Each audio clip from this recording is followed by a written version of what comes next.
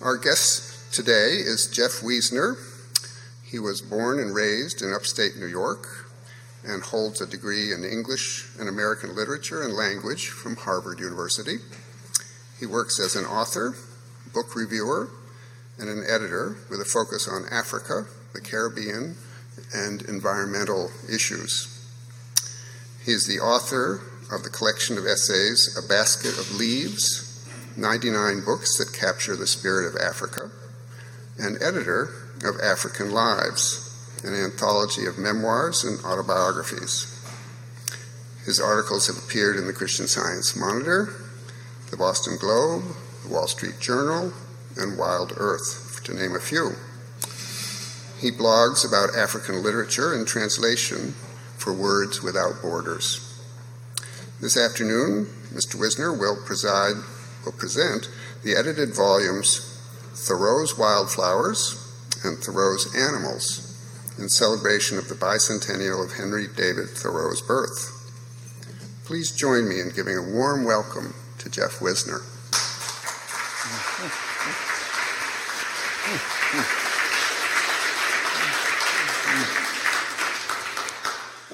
Well, thank you very much for that introduction. Thank you all for coming.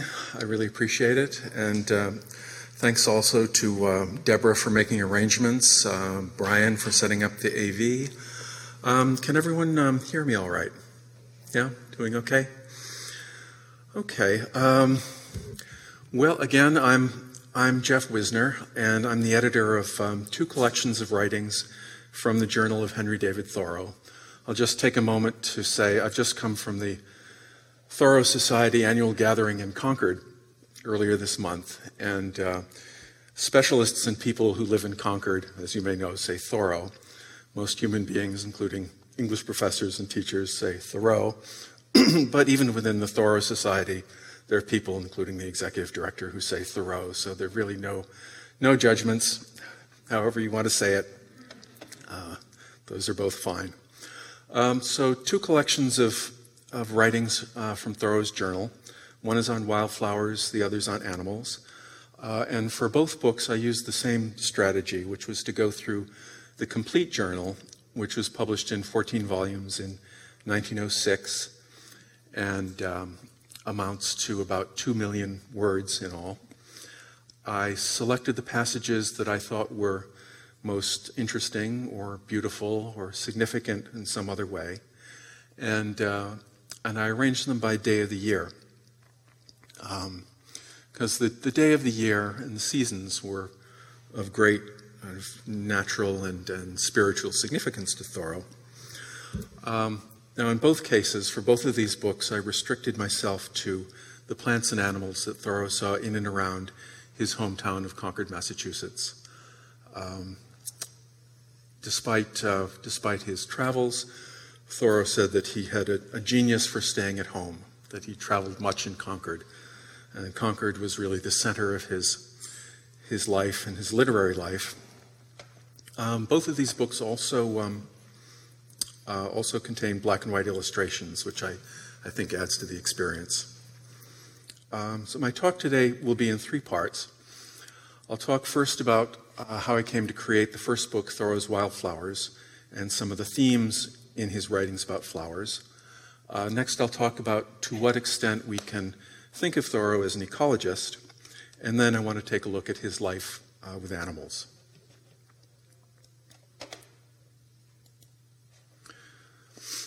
So, as I said, the 1906 edition of the journal was published in 14 volumes. They were reprinted later by Dover into oversized volumes, 4 pages for one big page. I bought those in 1979 when I first read the journal. And I finished in the fall, and that was still one of the greatest reading experiences I've had in my life. I was genuinely sad to finish. Thoreau's Wildflowers was published last year by Yale. Thoreau's Animals came out in March this year. And I'm fortunate in my timing, just dumb luck, because 2017 is the 200th anniversary of Thoreau's birth. So I'll start with the first book, and with Thoreau's preoccupation with wildflowers. by which I mean all the flowering plants of Concord, trees included. As I developed the book, I was keenly aware that although I knew quite a lot about Thoreau, I didn't know that much about plants. I'm not a botanist, I'm not a naturalist, I'm not even a gardener, but I wanted the identifications to be as accurate as possible. So I was very grateful to have the help and support of Cherry Corey, shown here. She's a naturalist and photographer who's been based in Concord for years, although she's just decamping to Vermont. She's the former education director of the New England Wildflower Society, former executive director of the Harvard Museum of Cultural and Natural History, and she leads walks through Great Meadows and other natural areas, which I've tried to go on whenever I can. I was also very glad to have the help of Ray Angelo. He's considered the leading expert on Thoreau and the plants of Concord. He's also the creator of the botanical index to the Journal of Thoreau. And he agreed to let me reprint his essay, Thoreau as Botanist, in my book, which provides a lot of detail on what Thoreau knew and when he knew it. One of my challenges was getting the right illustrations for this book, which I thought were really essential to make it work. Barry Moser, as you may know, is one of the most celebrated book illustrators in America. He's had a long career. He's illustrated works by Thoreau, Emerson, and Melville, along with Moby Dick, Frankenstein, Alice in Wonderland, the Bible, many other works. This is his self-portrait and some of his work. I knew a lot of what he'd done, but I didn't find out until I was finishing my manuscript that early in his career, in 1979, which I'm just realizing is the year that I read the journal. But in that year, he made about 400 beautiful pen and ink drawings of plants for a book called Flowering Plants of Massachusetts, published by UMass Press. And naturally, many of these were the same plants that Thoreau saw and wrote about. So I contacted him, and I was delighted to get his permission to reprint more than 200 of his drawings in my book. And you'll see some more of them in the slides coming up. Thoreau's preoccupation with flowers was not a secret. It was noticed by his contemporaries, including Hawthorne. In Mosses from an Old Manse, in 1846, Hawthorne writes, "The pond lily grows abundantly along the margin, that delicious flower which, as Thoreau tells me, opens its virgin bosom to the first sunlight and perfects its being through the magic of that genial kiss. He has beheld beds of them unfolding in due succession as the sunrise stole gradually from flower to flower, a sight not to be hoped for unless when a poet adjusts his inward eye to a proper focus with the outward organ." There's a lot to say about the relationship of Thoreau with Ralph Waldo Emerson. Books have been written about this. Both men lived in Concord. Emerson was 14 years older than Thoreau and much more famous. Thoreau admired him. He worked for Emerson's family as a handyman. He even moved to Staten Island for a few months to teach the children of one of Emerson's relatives, and he built his cabin at Walden Pond on land that Emerson owned. In his own day, many people considered Thoreau a minor satellite of Emerson, but Thoreau was determined to take his own path as a writer and as a man, and he did. In May of 1856, Emerson took a walk with Thoreau to Sawmill Brook in Concord. Emerson wrote about it in his journal, saying he, Thoreau, quote, was in search of yellow violet and mananthes, which he waded into the water for, and which he concluded on examination had been out 5 days. Mananthes trifoliata is a small white flower, also called buckbean. Having found his flowers, Emerson goes on, he drew out of his breast pocket his diary and read the names of all the plants that should bloom on this day, 20 May, whereof he keeps account as a banker when his notes fall due. And I think Thoreau would not have appreciated being compared to a banker. As I said, I thought the best approach for my collection was to arrange the writings from the journal by day of the year so you can see the progress of how the plants appear and disappear. And when you arrange them that way, you see a few interesting things. I'd like to talk a little about 3 of these. His treatment of scent, of color, and the theme of anticipation that runs through all of Thoreau's work. Beginning with scent, Thoreau writes, "In Hubbard's maple swamp, I see the evergreen leaves of the gold thread, as well as the mitchella and large pyrola. I begin to snuff the air and smell the ground." And this is a Barry Moser drawing of gold thread. As another example, he writes, "I pluck dry sprigs of pennyroyal, which I love to put in my pocket, for it scents me thoroughly and reminds me of garrets full of herbs."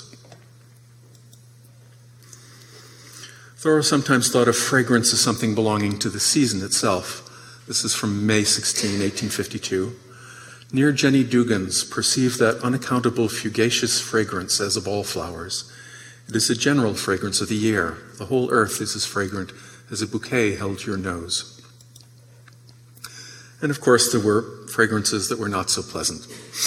The Smilax herbacea, carrion flower, smells exactly like a dead rat in the wall. And he says elsewhere that one of these plants smelled like a dead dog washed up along the river. So color. Thoreau was very attentive to color and how the colors of plants changed through the year and seemed to ripen as if the earth itself were a giant flower.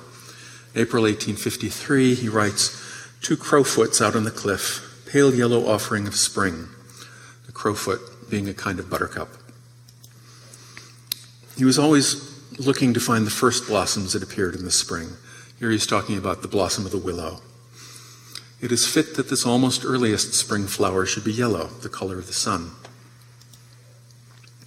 Later in the year, he notices the appearance of blue flowers that seem to echo the sky. The Viola ovata is one of the minutest of spring flowers, but hastes to push up and open its lesser azure to the greater above. The Viola ovata is also known as the arrowleaf violet. Still later in the year comes the color red. In May 1853, he writes, "Yellow is the color of spring, red of midsummer. Through pale golden and green we arrive at the yellow of the buttercup, through scarlet to the fiery July red, the red lily." And here he's writing in July, "Any redness is after all rare and precious. It is the color of our blood. The rose owes its preeminence in great measure to its color." Later in the summer, many of the colors had faded, and Thoreau begins to look for color in the grasses and in the turning leaves. He seemed to see the color purple, I think, as a kind of ripened version of the blues and reds that came earlier in the year. This is from August 1858. "Two interesting tall purplish grasses appear to be the prevailing ones now. They also, by their rich purple reflections or tinges, seem to express the ripeness of the year." Thoreau paid a lot of attention to fall foliage, and some of the passages in his journal were used for an essay called Autumnal Tints. Here in October 1858, he writes, "The brilliant autumnal colors are red and yellow. Blue is reserved to be the color of the sky, but yellow and red are the colors of the earth flower." So here he's metaphorically viewing the whole earth as if it were a blossom, as if it were a flower. As the passage continues, he imagines the year itself taking on the fall colors, and he starts to see how the different natural cycles are connected like small and large wheels within each other. You have the cycle of ripening fruit and of turning leaves and the cycle of the earth around the sun. He writes, "Every fruit on ripening and just before its fall acquires a bright tint. So do the leaves, so the sky before the end of the day, and the year near its setting." And this, by the way, is a photo by Cherry Corey. I believe it's Great Meadows in Concord. She's done some wonderful photos, and I hope they'll appear in a book one of these days. And this brings us to the last and I think most important theme that comes through Thoreau's writings on wildflowers and also on animals and really in his work in general. And that's the theme of anticipation. This was laid out by Perry Miller in his 1958 book, Consciousness in Concord. Consciousness in Concord is in part the text of a section of the journal that had been lost before then, and it's partly Perry Miller's commentary on the journal. And Miller writes, "All the journal, earnestly before the completion of Walden, more stridently thereafter, is a stratagem to anticipate and so to survive the winter. If you read the journal consecutively, you see that every winter is a retirement to prepared positions. At last, there's only one stronghold. The mind can anticipate spring. In April 1852, Thoreau wrote one of the most important quotations, I think, in all of his work. It brings together his thoughts on animals as well as flowers and his sense of the cycles of nature. For the first time, I perceive this spring that the year is a circle. I see distinctly the spring arc thus far. It is drawn with a firm line. Every incident is a parable of the great teacher. The cranberries washed up in the meadows and into the road on the causeways now yield a pleasant acid. He continues, why should just these sights and sounds accompany our life? Why should I hear the chattering of blackbirds? Why smell the skunk each year? I would fain explore the mysterious relation between myself and these things. And this, by the way, is an illustration of a skunk by Debbie Kaspari, who illustrated my animals book. I would at least know what these things unavoidably are, make a chart of our life, know how its shores trend, that butterflies reappear and when, know why just this circle of creatures completes the world. Can I not, by expectation, affect the revolutions of nature, make a day to bring forth something new? And when you follow Thoreau's plant descriptions through the year, you see that many of them concern the theme of anticipation. He writes, it is remarkable how true each plant is to its season. Why should not the fringed gentian put forth early in the spring, instead of holding in until the latter part of September? How short a time it is with us. There are many passages about the skunk cabbage, one of the first flowers to appear in the spring. As the ice melts in the swamps, I see the horn-shaped buds of the skunk cabbage, green with a bluish bloom, standing uninjured, ready to feel the influence of the sun, the most prepared for spring to look at of any plant. And this entry about the calla lily is an example of another kind of anticipation in Thoreau's philosophy, and that's the idea that you find the things you're prepared to find. This is from July 1857. Calla palustris at the south end of Gowing Swamp. Having found this in one place, I now find it in another. He goes on, many an object is not seen, though it falls within the range of our visual ray, because it does not come within the range of our intellectual ray, i.e., we are not looking for it.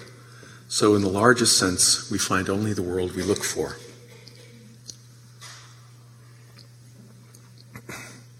And that, like anticipation of the seasons, is an idea that comes up again and again in his work. Thoreau was able to distinguish between several different species of goldenrod, which bloomed at different times. And here he sees the early goldenrod as a warning that the year, or at least the summer, is drawing towards its end. How fatally the season is advanced toward the fall.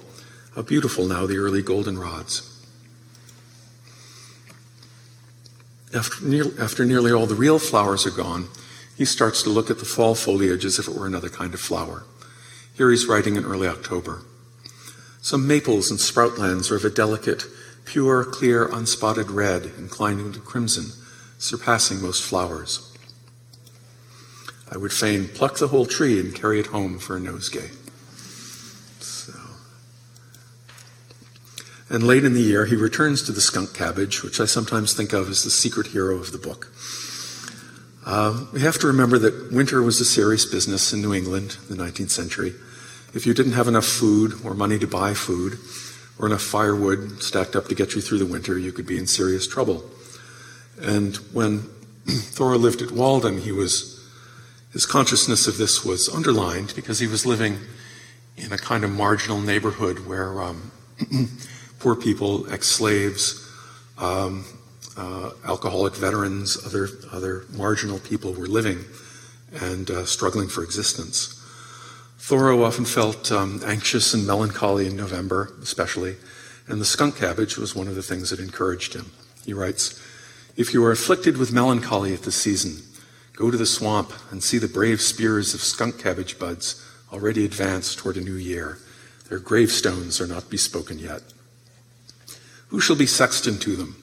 Is it the winter of their discontent? Do they seem to have lain down to die, despairing of skunk cabbagedom? He goes on. He had more sense of humor than he's often given credit for. So I want to move on to Thoreau and animals shortly, but first I want to say something about the bigger meaning of his observations, specifically his contribution to the science of ecology. Ecology wasn't defined as a term until 1866, 4 years after his death, and this is the man who invented the term, German scientist and artist Ernst Haeckel. On the right is an illustration of sea anemones from his 1904 book, Art Forms of Nature. The standard definition of ecology is the study of organisms and their interaction with the environment. So it's a study of systems on both the large and small scales. And by this definition, I think we'd have to call Thoreau a real ecologist. Whether he was looking through a microscope, which he sometimes did, or walking through a forest, excuse me, he was always thinking about how people, animals, the environment, and even the spiritual realm interacted. One of the standard criticisms of Thoreau is that in his early years, he was an idealist and a kind of mystic, and that as his scientific interests developed, he became just a dry collector of data. I don't agree with that myself, and another person who doesn't agree with that is J. Lyndon Shanley, who wrote a book in 1957 called The Making of Walden. Shanley wrote, "We must see the collecting of the data that loomed so large in these last years of his life for what it was, not a dusty road to an impenetrable swamp, but a deeper and satisfying exploration of the world that Thoreau wanted to know. Only one enamored of what Thoreau called the sublime, slipshod appreciation of things can bewail his measuring snow depths, counting tree rings, and studying the temperatures and currents of the rivers. Those who do so do not see at all where Thoreau was going, and apparently think that exact knowledge must inevitably rob one of imagination and insight. They fail to appreciate Thoreau's pioneer study of ecology." So here he's being called an ecologist in 1957. In 1984, the journal was reprinted in 14 volumes as it originally appeared, but with new introductions to each volume by Walter Harding, who's one of the towering figures of Thoreau scholarship, helped found the Thoreau Society in 1941, wrote a classic biography. And Walter Harding writes that Thoreau's studies of fruits and berries and the succession of forest trees, quote, "made him aware far earlier than any of his contemporaries how rapidly we were devastating and destroying the vast natural resources of this country. He studied the techniques of soil and timber conservation, and he denounced the ravages of the fur trade. He has thus rightfully earned the title of father of the American ecology movement." And finally, Gary Paul Nabhan is a writer and naturalist. He wrote the introduction to Faith in a Seed in 1993, which was created from some of the unpublished manuscripts of Thoreau.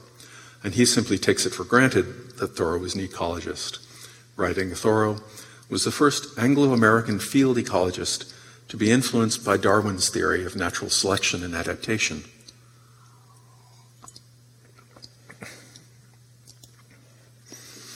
So Thoreau wasn't just a self-taught botanist. He was familiar with all the leading authorities of his day.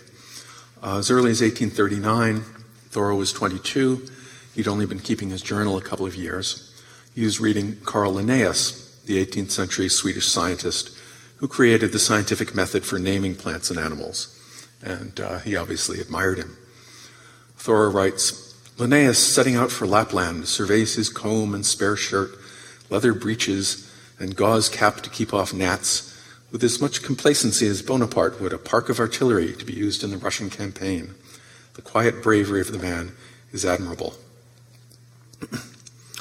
In the fall of 1851, spring of 1852, Thoreau returns to Linnaeus and writes about him a number of times. And in 1853, he finds a plant in a swamp that he'd learned about from reading Linnaeus and had been reminded of by Emerson. So it's a nice example of this theory of anticipation. He found the plant because he had been prepared to find it. Quote, saw something blue or glaucous in Beckstowe's swamp today. Approached and discovered the Andromeda polyfolia in the midst of the swamp at the north end, not long since out of bloom. This is another instance of a common experience. When I am shown from abroad, or hear of, or in any way become interested in some plant or other thing, I'm pretty sure to find it soon. Within a week, RWE, that is Emerson, showed me a slip of this in a botany as a great rarity, which George Bradford brought from Watertown. I had long been interested in it by Linnaeus's account. I now find it in abundance. And here's the flower he was talking about. It became one of his favorite flowers, Andromeda polyfolia. It's also called bog rosemary. Has these beautiful pink bell-shaped blossoms. This is a photo from the New England Wildflower Society. In Thoreau's day, the leading botanist and zoologist, probably in the world, was the Swiss scientist Louis Agassiz, who lived just a few miles away in Cambridge, where he taught at Harvard. In the spring of 1847, Thoreau collected specimens of fish for Agassiz, as well as painted turtles, spotted turtles, and snapping turtles. But Thoreau was never comfortable with killing animals for science, and eventually he realized that Agassiz was often wrong about what was going on in nature, at least in the local areas that Thoreau knew about. And after a while, almost every time that Thoreau mentions Agassiz in his journal, it's to point out some blunder, which makes for some entertaining passages. So here he's relating that according to Emerson, Agassiz thinks some of his pet turtles may live to be 400 or 500 years old. It's not very likely. Thoreau doesn't openly make fun of Agassiz in the journal, he just quietly records these preposterous statements, like this one. Agassiz tells his class that the intestinal worms of the mouse are not developed except in the stomach of the cat. So Agassiz was a creationist, although a scientist. He never accepted the theories of Darwin. Thoreau, on the other hand, followed Darwin closely. He read the Voyage of the Beagle, which was published in 1839, and took notes on Darwin in his journal. Here he's recording what Darwin said about his visit to the Galapagos Islands, and he focuses on one of the most important points that Darwin makes. Quote, what is most singular, not only are the plants, etc., to a great extent peculiar to those islands, but each for the most part has its own kinds, though they are within sight of each other. You have isolated populations evolving along different lines. In 1859, On the Origin of Species was published, and Thoreau and others in Concord were quick to read it. And Thoreau didn't have long to live after that, but you can see the influence of Darwin's ideas in the last couple of years of the journal. And here, for instance, Thoreau is discounting the idea that organisms can rise independently in different places, writing about the spatterdock, or bullhead lily. Quote, I see spatterdock pads and pontidiria at that little pool at south end of Beckstowe's. How did they get there? We are not to suppose as many new creations as pools. It's another drawing by Barry Moser. Pontidiria, which he mentions, is another water plant, also called pickerel weed. It has some pretty small purple flowers. It's also the plant that appears on the cover of Thoreau's Wildflowers. For a long time, Thoreau wondered how plants, especially trees, get from one place to another. And in his biography of Thoreau, Walter Harding wrote, for years, Thoreau had pondered the puzzle of why and how trees and plants seemed to spring up, where there seemed to be no obvious source for their seeds. And this is a question that brings together plants and animals, because Thoreau recognized the role of squirrels and other creatures in distributing seeds. So by thinking in terms of systems, and by observing the interaction of plants and animals, like a real ecologist, Thoreau began to figure out how pine seeds were distributed by the wind, and how acorns and chestnuts and other heavier seeds were distributed by squirrels and other animals. In May 1856, he writes, I suspect that I can throw a little light on the fact that when a dense pine wood is cut down, oaks, etc., may take its place. He's coming to understand that because of the nuts that are buried by squirrels and other animals and never recovered, either because the animals lose them or they die. There are always oaks and other trees sprouting up in pine forests, but they don't get very far before they're shaded out by the mature trees. So it's only when the pines are cut down or burned down that the oaks get a chance to grow. So with that thought, I'd like to turn to Thoreau and animals. So here's the cover of my new book featuring a flying squirrel, which was published in March of this year. Again, I was fortunate enough to be able to work with another excellent illustrator. This is Debbie Cotter-Kaspari.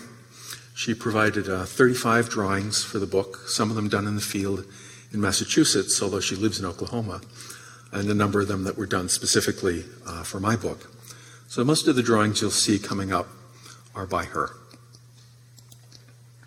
I also want to thank Peter Alden. He's a longtime resident of Concord and an authority on biodiversity. Has worked with E.O. Wilson at Harvard. He's written field guides for the Audubon Society, led nature tours around the world for Lindblad Travel and Rhodes Scholar, and he's also a very funny guy. You may not be able to tell from the photo, but he kindly agreed to check some of the animal descriptions in my book and provide some background on some animals, which appears in the back of the book.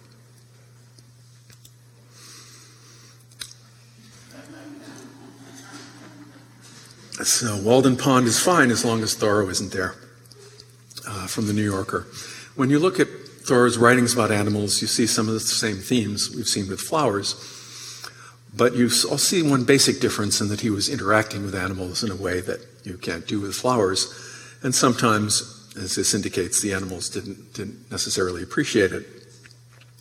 He had a complicated relationship with animals. And one creature that illustrates that is the muskrat.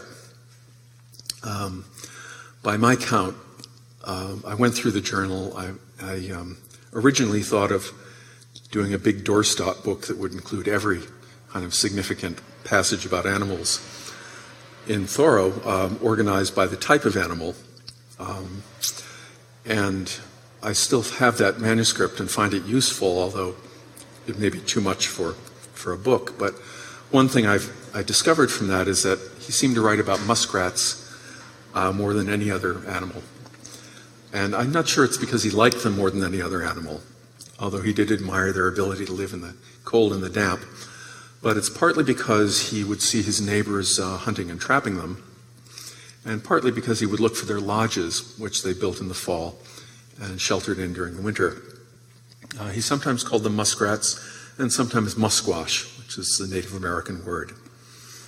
Here he writes, "For 30 years I've annually observed, about this time of year or earlier, the freshly erected winter lodges of the musquash along the riverside." He often thought about them, animals, including muskrats, as if they were another sort of people. He writes, "I saw a muskrat come out of a hole in the ice. He is a man wilder than Ray or Melvin. While I am looking at him, I am thinking what he is thinking of me. He is a different sort of man, that is all." And in October 1859, he wrote about them again, saying, "If we have no gypsies, we have a more indigenous race of furry quadrupedal men maintaining their ground in our midst still." But despite admiring the muskrat, he couldn't resist pulling their lodges apart to see how they're built. In October 1851, he writes, "We pulled one to pieces to examine the inside. There was a small cavity which might hold 2 or 3 full-grown muskrats just above the level of the water, quite wet, and of course dark and narrow, communicating immediately with a gallery underwater.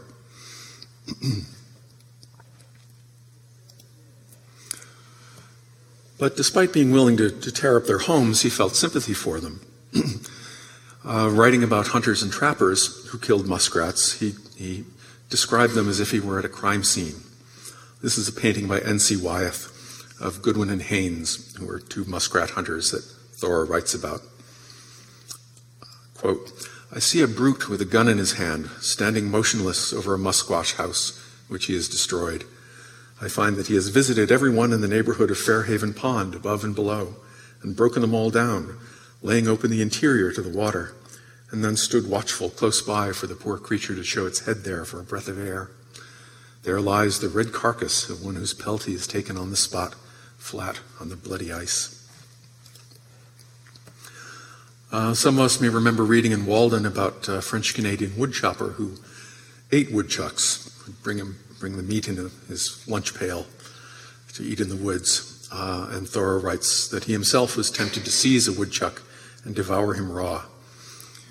He writes in Walden, "I caught a glimpse of a woodchuck stealing across my path and felt a strange thrill of savage delight and was strongly tempted to seize and devour him raw.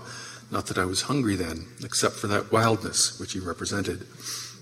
He does say elsewhere in Walden that on one occasion he ate woodchuck cooked, fortunately, and found it musky. He was fond of woodchucks. Even though they ate the beans he tried to raise at Walden, but didn't always treat them with respect. Here he writes, "I heard a singular sound as of a bird in distress amid the bushes and turned to relieve it. Next thought it a squirrel in an apple tree barking at me. Then found that it came from a hole in the ground under my feet, a loud sound between a grunting and a wheezing, yet not unlike the sound a red squirrel sometimes makes, but louder. Looking down the hole, I saw the tail and hindquarters of a woodchuck, which seemed to be contending with another further down. Reaching down carefully, I took hold of the tail, and though I had to pull very hard indeed, I drew him out between the rocks, a bouncing, great fat fellow, and tossed him a little way down the hill. As soon as he recovered from his bewilderment, he made for the hole again, but I, barring the way, he ran off elsewhere." So that's just one of the ways that he messed with animals over the years. This drawing is not by Debbie Kaspari, but by Abigail Rohr, who's also done some wonderful illustrations to Thoreau. And it shows a fox in the snow, which is just right for this quotation. "Suddenly, looking down the river, I saw a fox some 60 rods off, making across the hills on my left. As the snow lay 5 inches deep, he made but slow progress, but it was no impediment to me. So, yielding to the instinct of the chase, I tossed my head aloft and bounded away, snuffing the air like a foxhound, and spurning the world and the Humane Society at each bound. It seemed the woods rang with a hunter's horn, and Diana and all the satyrs joined in the chase and cheered me on. Olympian and Elian youths were waving palms on the hills." Getting quite carried away.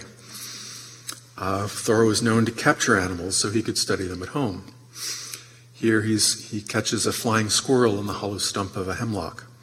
He wraps it in his handkerchief, brings it home, and keeps it overnight in a wooden box. He writes, "I found a flying squirrel, which as my left hand had covered a small hole at the bottom, ran directly into my right hand. It struggled and bit not a little, but my cotton gloves protected me, and I felt its teeth only once or twice. It also uttered 3 or 4 dry shrieks at first, something like crack, crack, crack. I rolled it up in my handkerchief and, holding the ends tight, carried it home in my hand some 3 miles. I put it in a barrel and covered it for the night. It was quite busy all the evening gnawing out, clinging for this purpose and gnawing at the upper edge of a sound oak barrel and then dropping to rest from time to time." He does return the flying squirrel to the woods. And October 1855, he repeats the performance, and this time capturing a screech owl in a hollow tree and bringing it home in that same handkerchief or a similar one. "After watching 10 minutes from the boat, I landed 2 rods above and stealing quietly up behind the hemlock, though from the windward, I looked carefully round it and to my surprise saw the owl still sitting there. So I sprang round quickly with my arm outstretched and caught it in my hand. It was so surprised that it offered no resistance at first, only glared at me in mute astonishment with eyes as big as saucers. But ere long it began to snap its bill, making quite a noise, and as I rolled it up in my handkerchief and put it in my pocket, it bit my finger slightly. And no one can blame it. In May 1854, he captures a snapping turtle and keeps it in his boat for a while. On Hubbard's Meadow, saw a motion in the water as if a pickerel had darted away. Approached and saw a mid-sized snapping turtle on the bottom. Managed at last, after stripping off my coat and rolling up the shirt sleeve, by thrusting in my arm to the shoulder to get him by the tail and lift him aboard.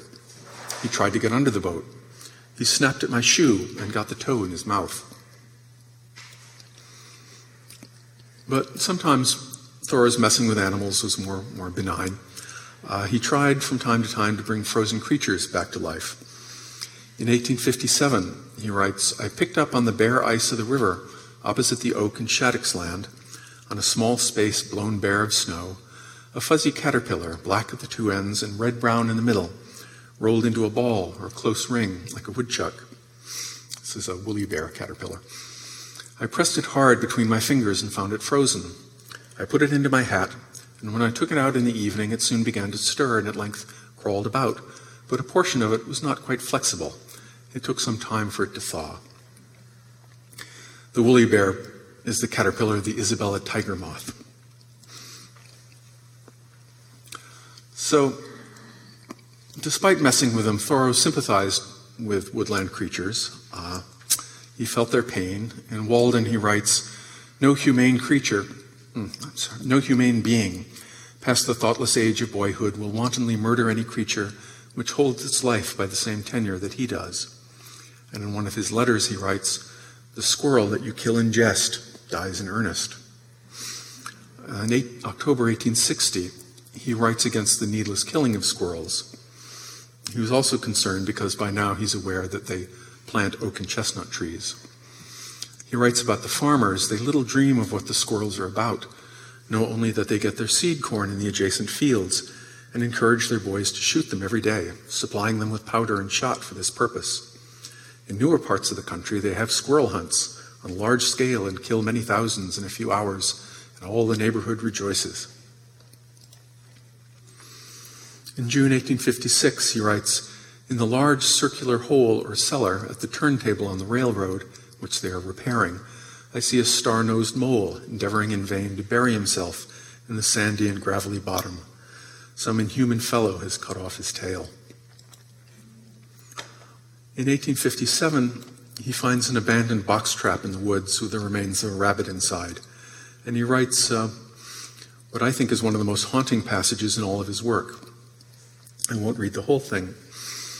And this is not one of Debbie Caspari's works. It's Albrecht Dürer's painting of a hare, done in 1502. Thoreau writes, the box had the appearance of having been floated off in an upright position by a freshet. It had been a rabbit's living tomb. He had gradually starved to death in it. What a tragedy to have occurred within a box in one of our quiet swamps. Let the trapping boy dream of the dead rabbit in its ark as it sailed like a small meeting house with its rude spire, slowly with a grand and solemn motion, far amid the alders. Thoreau is also sympathetic to domestic animals like the ox, and this is a big white ox named Craig that Debbie drew at the Belchertown Fair here in Massachusetts, where Craig was competing in the oxen pull. I don't know if he won. Thoreau writes, I observed this afternoon that when Edmund Hosmer came home from sledding wood and unyoked his oxen, they made a business of stretching and scratching themselves with their horns and rubbing against the posts and licking themselves in those parts which the yoke had prevented their reaching all day. The human way in which they behaved affected me, even pathetically. They were too serious to be glad that their day's work was done. They had not spirits enough for that. They behaved as a tired woodchopper might. This was to me a new phase in the life of the laboring ox. It is painful to think how they may sometimes be overworked. I saw that even the ox could be weary with toil.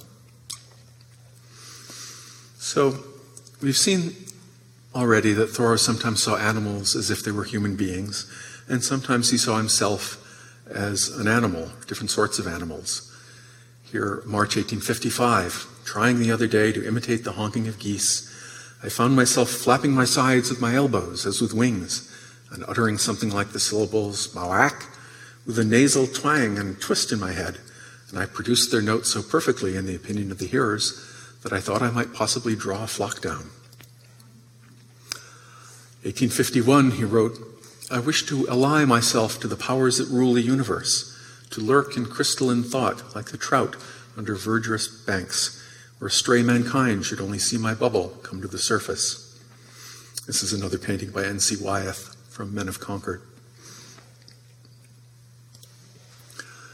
In the same way that plants mark the course of the seasons, animals follow the seasons with their behavior, gathering nuts for the winter, coming out on a warm day in the spring, and so on. March 1859. It is the spring note of the nuthatch. If I am not mistaken, it is what I have heard in former springs or winters long ago, fabulously early in the spring season, or when we had just begun to anticipate, for it would seem that we, in our anticipations and sympathies, include in succession the moods and expressions of all creatures.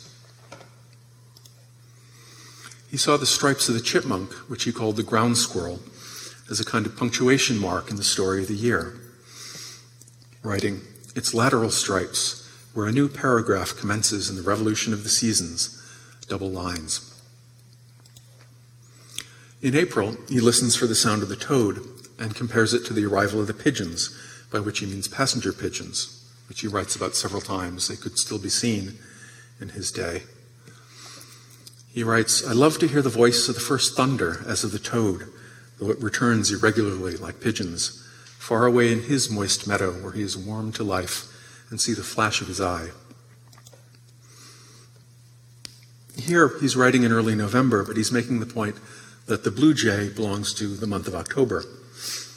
The jay is the bird of October. I've seen it repeatedly flitting amid the bright leaves, of a different color from them all, and equally bright, and taking its flight from grove to grove. It too, with its bright color, stands for some ripeness in the bird harvest, and its scream, it is as if it blowed on the edge of an October leaf. So animals naturally are more active than plants. So as Thoreau saw it, they didn't just anticipate the seasons, they actually helped bring the change of seasons about. He often uses the phrase to fetch the year about to express that. See now henhawks, a pair soaring high as for pleasure. The peculiar flight of a hawk thus fetches the year about.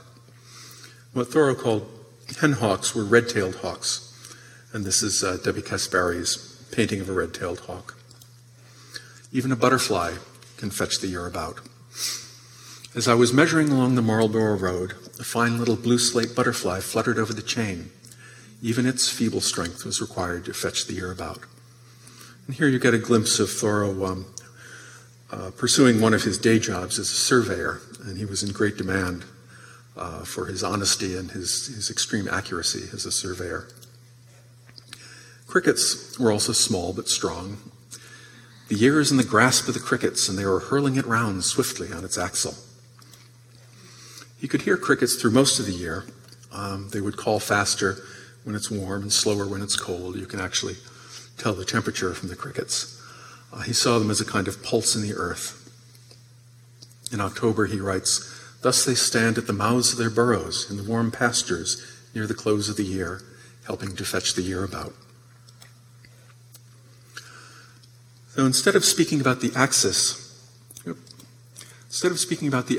the earth, he more often called it the axle, which gives you a hint that he saw it as or felt it as a physical object. How swiftly the earth appears to revolve at sunset, which at midday appears to rest on its axle. And this consciousness of the earth's axle and the way it turns suggests something else about Thoreau. He sometimes thought of himself as nailed down in Concord, but he also had a sense of himself as living on the surface of a planet. In 1842, only 5 years out of college, he writes, "I must make a part of the planet. I must obey the law of nature." In 1850, he writes, "As I was stalking over the surface of this planet in the dark tonight, I started a plover resting on the ground and heard him go off with whistling wings." So this sense of oneness with the planet and responsibility for it, I think, is the mark of someone who is not just a naturalist, but a true ecologist. For about 12 years, Thoreau kept up a correspondence with a man named Harrison Gray Otis Blake, or H.G.O. Blake. They were about the same age, and they wrote letters about various spiritual and transcendental topics. And it's in one of those letters that Thoreau wrote one of his most famous lines, which is this: "What is the use of a house if you haven't got a tolerable planet to put it on?" And I think that summarizes nicely the idea that Thoreau was no hermit. And even when he was in his cabin at Walden, this being a replica of that cabin, he knew he was part of what we would call an ecosystem and of a fragile planet hurtling through the universe. So Thoreau said he didn't enjoy questions, but thank you all for listening, and I don't mind questions. So.